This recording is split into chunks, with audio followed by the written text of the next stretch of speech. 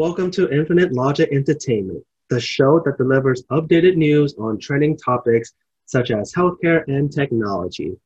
Thank you for tuning in to our very first podcast of 2021. I'm your host, Henry, and today we're going to talk about the COVID-19 virus with my co-host, Michael.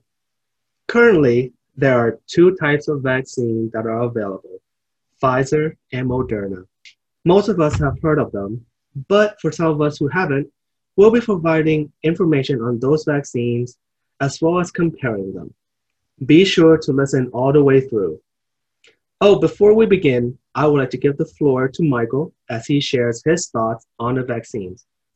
Thanks, Henry. I'm very excited to begin our segment today by discussing one of the most important topics on people's minds right now, and that is the topic of COVID-19 vaccines. I know that many people really want to know about these vaccines and get more information, especially as COVID-19 cases keep rising. To start off with, we will discuss what exactly is the COVID-19 vaccine and how it was produced. We'll also be going over the two major vaccine producers and the current rollout plan of the vaccines. And now, let's begin topic one, all about vaccines. Thanks, Michael. So we all know that the two vaccines are mRNA. What are mRNA? Well, it is the first mRNA vaccine to be used in humans outside of clinical trials. There had been prior work and research in dealing with SARS and MERS outbreaks, and it has been used prior in research for the coronavirus. Before the mRNA, creating a vaccine could take up to 10 or 15 years. It advances in genome sequencing that allows scientists to learn about the viral sequence of the virus. And of course, these vaccines are government funding. And there are new and innovative tech for the development of vaccine. A quote from Dr. Thomas Cannon, a chief health officer at Project Hope and former director of the CDC Center for Global Health, said that nobody is getting infected with a COVID vaccine. It is only a surface protein that would be replicated because we have given you the messenger RNA. It is not the entire virus. So based on that, it's not your typical vaccines where they're injecting the virus into you, but it's just the protein of the virus, the outside of the virus. So as we've learned about mRNA, let's talk about Moderna. What is Moderna? So the actual name for the vaccine is mRNA 1273. Of course, it was manufactured by Moderna and it's the mRNA vaccine. It requires 2 shots, 1 month, 28 days apart.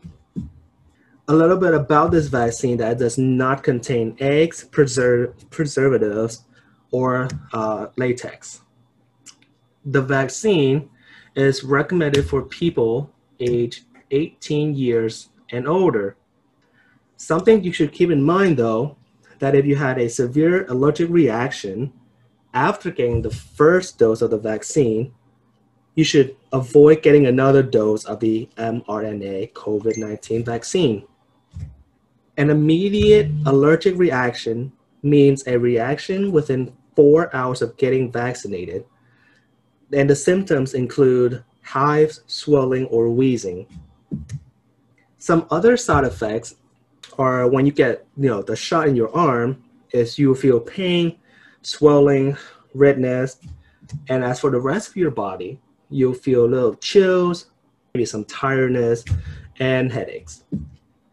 The side effects usually start within a day or two of getting the vaccine. They might feel like flu symptoms and might even affect your ability to do daily activities, but as most effects, they should go away in a few days. Most side effects are mild to moderate. However, a small number of people had severe side effects that affected their ability to do daily activities. So, out of all the clinical trials, the Moderna vaccine has a 94.1% effective rate, and that the CDC will continue to provide updates as they learn more about how the vaccine works in real world conditions. A little information about the participant who were vaccinated with the vaccine. Most people who participate in the trials, roughly 82%, were considered to have an occupational risk of exposure, with 25.4% of them being healthcare workers. So based on a article from the New York Times, an independent panel of experts that advised the Centers for Disease Control and Prevention voted on Saturday, December 19th, to endorse a second coronavirus vaccine for the United States. And unlike Pfizer, the Moderna vaccine is approved only for people 18 and older. Moderna did not begin the pediatric studies until the month of December and does not expect to have complete data on safety and efficiency until sometime this year. Like I mentioned before, there might be some severe mild allergic reactions, but it shouldn't be normal. It should go away in a couple of days.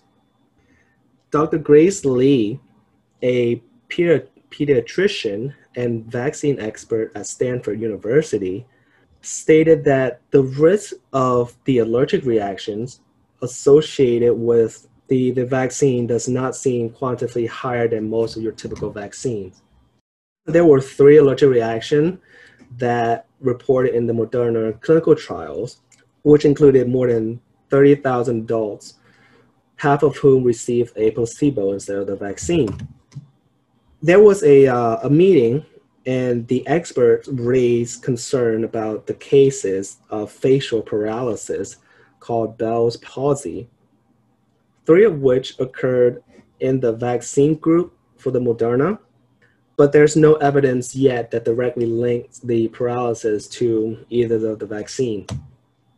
There were reports that more than half of people who received the Moderna vaccine during the clinical trials experienced uncomfortable symptoms such as fatigue, headaches, and soreness after the first shot, giving about 4 weeks after the first.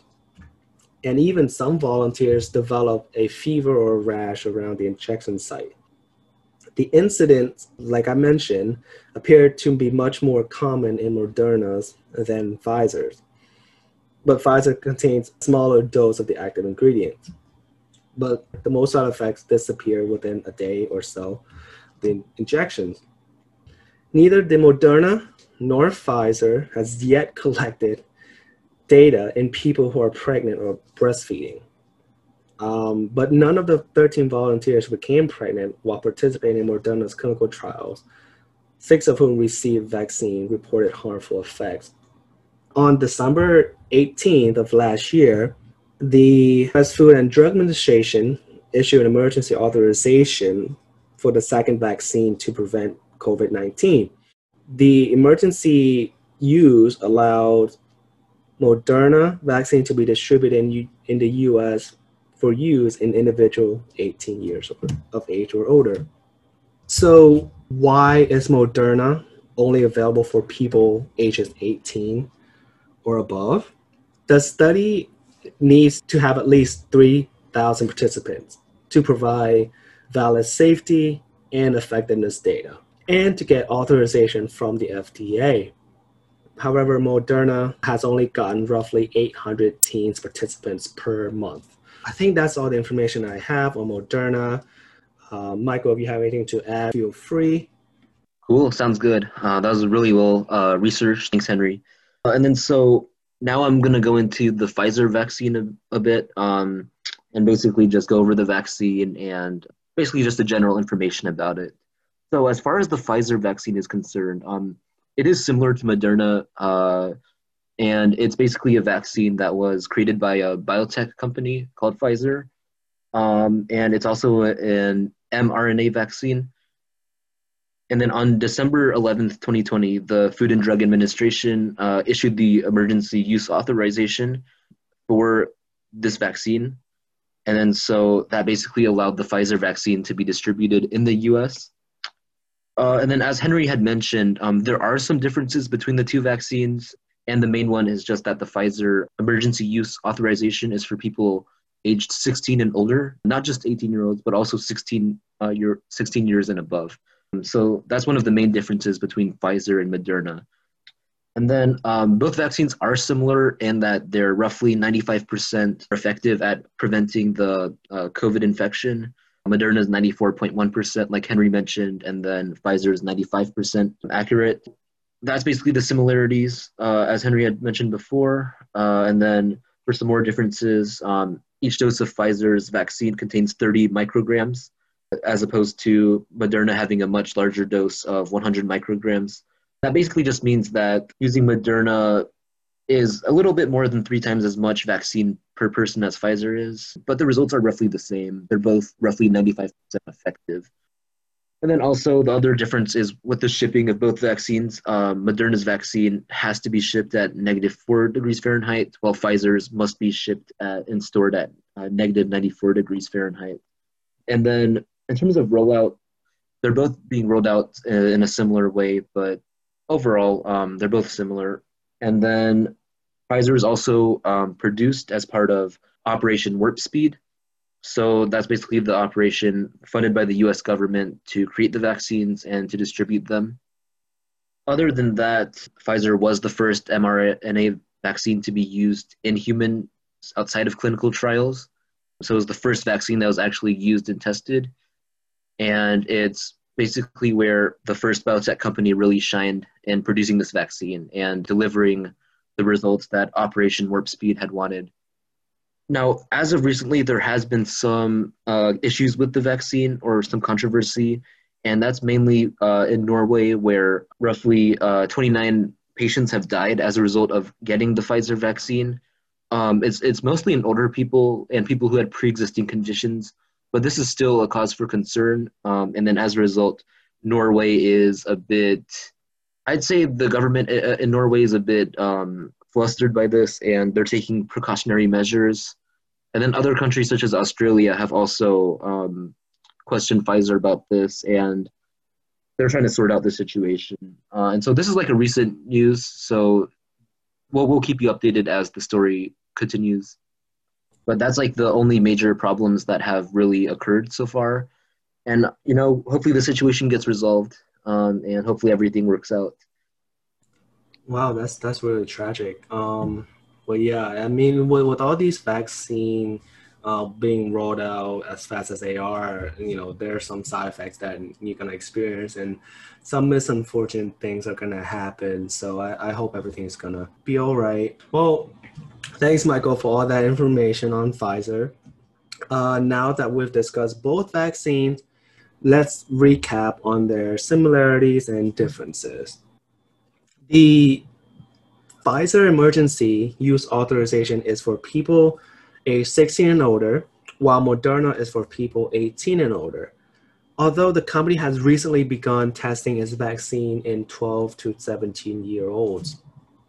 Pfizer vaccine showed an efficiency of 95% at preventing the symptomatic COVID infection, measured starting from 7 days after the second dose was administered. The Moderna vaccine, on the other hand, was 94.1% effective at preventing the symptomatic COVID-19, and it measured starting from 14 days after the second dose. So there's a double of days, you know, after you have taken your first dose compared to Pfizer.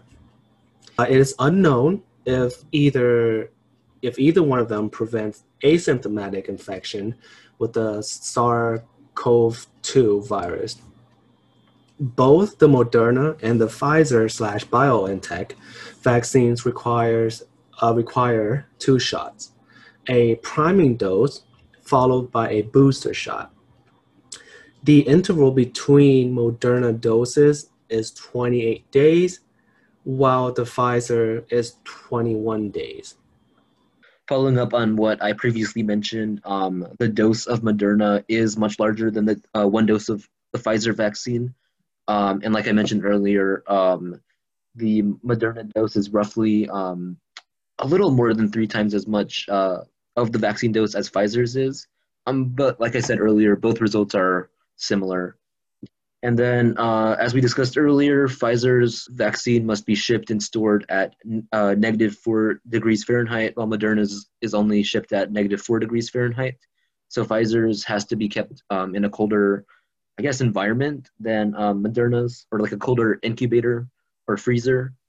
So that's also a major difference. And then the other key difference is after thawing, one vial of the Pfizer vaccine has to be used within 5 days, while Moderna's is stable at fridge temperature for 30 days and also stable at room temperature for 12 hours.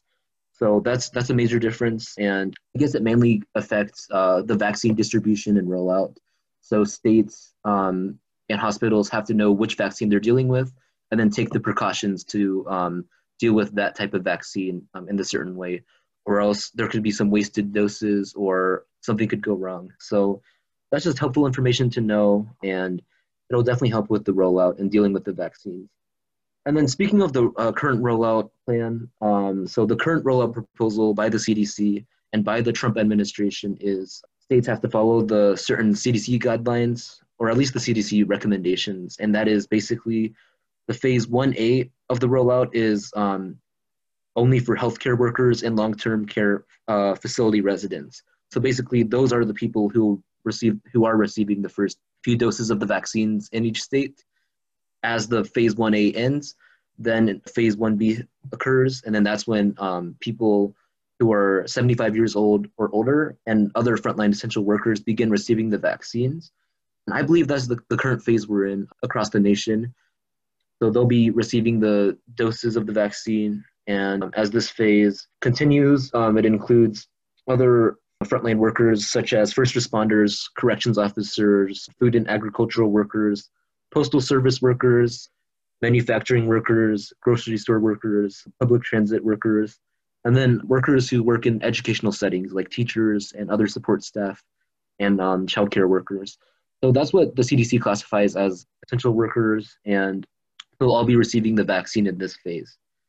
And then after this phase is over, then begins phase 1C, which is people aged 65 to 74 years old, and then other people aged 16 to 64 years old who are high risk or have high risk medical conditions, and other essential workers who are not included in phase 1A or phase 1B.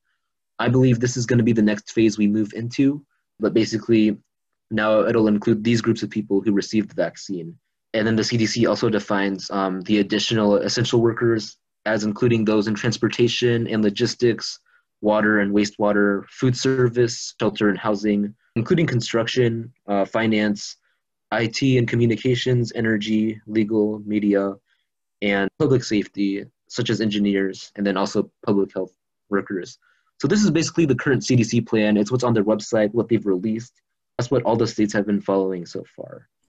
Yeah, no, to comment on that, it makes sense to, get the healthcare workers, frontline workers, get them all out there so they can help with all the patients that are coming into the hospital, minimizing their risk of getting infected by the COVID-19. So, we just have to wait for us to get vaccinated. Yeah, for sure. I think as the plans and the phases keep moving on, I think the CDC might add some updates, or they might I don't know, they might make some changes too, especially as we get more doses of the vaccine. I think one of the big reasons of the current phase is because as of right now, there's been concerns that there haven't really been that many vaccine doses. So they really want to prioritize essential workers and people who are at risk. I think that's the big reason. But I think as production increases of the vaccines, more and more people will have access to them. And then that's when probably people who are not in those categories will begin receiving vaccines as well. But that's probably a future thing. And then another thing to note is that as the Biden administration enters office, the plan will definitely change a little bit too. So Biden has publicly stated that he does not like the current vaccine rollout plan. He's even quoted as saying the current rollout is a dismal failure so far. And so he wants to increase testing, expand vaccinations, and just provide more vaccine production and also more vaccine access. So the plan could also change in the coming weeks too, after Biden gets inaugurated. And then just a quick overview of Biden's plan and how it differentiates with the current plan. Like I mentioned earlier, Biden's plan provides funds to expand the vaccinations and testings, but he also wants to provide stimulus checks and stimulus for like small businesses and the American people in general. And then he wants to expand testing and get more people vaccinated.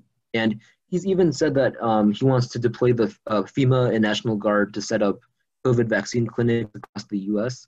So probably to help get more people vaccinated and provide more opportunities to reach communities. And then Biden also wants to provide an additional $50 billion to expand testing, which is seen as key to reopening schools and other educational buildings and ventures.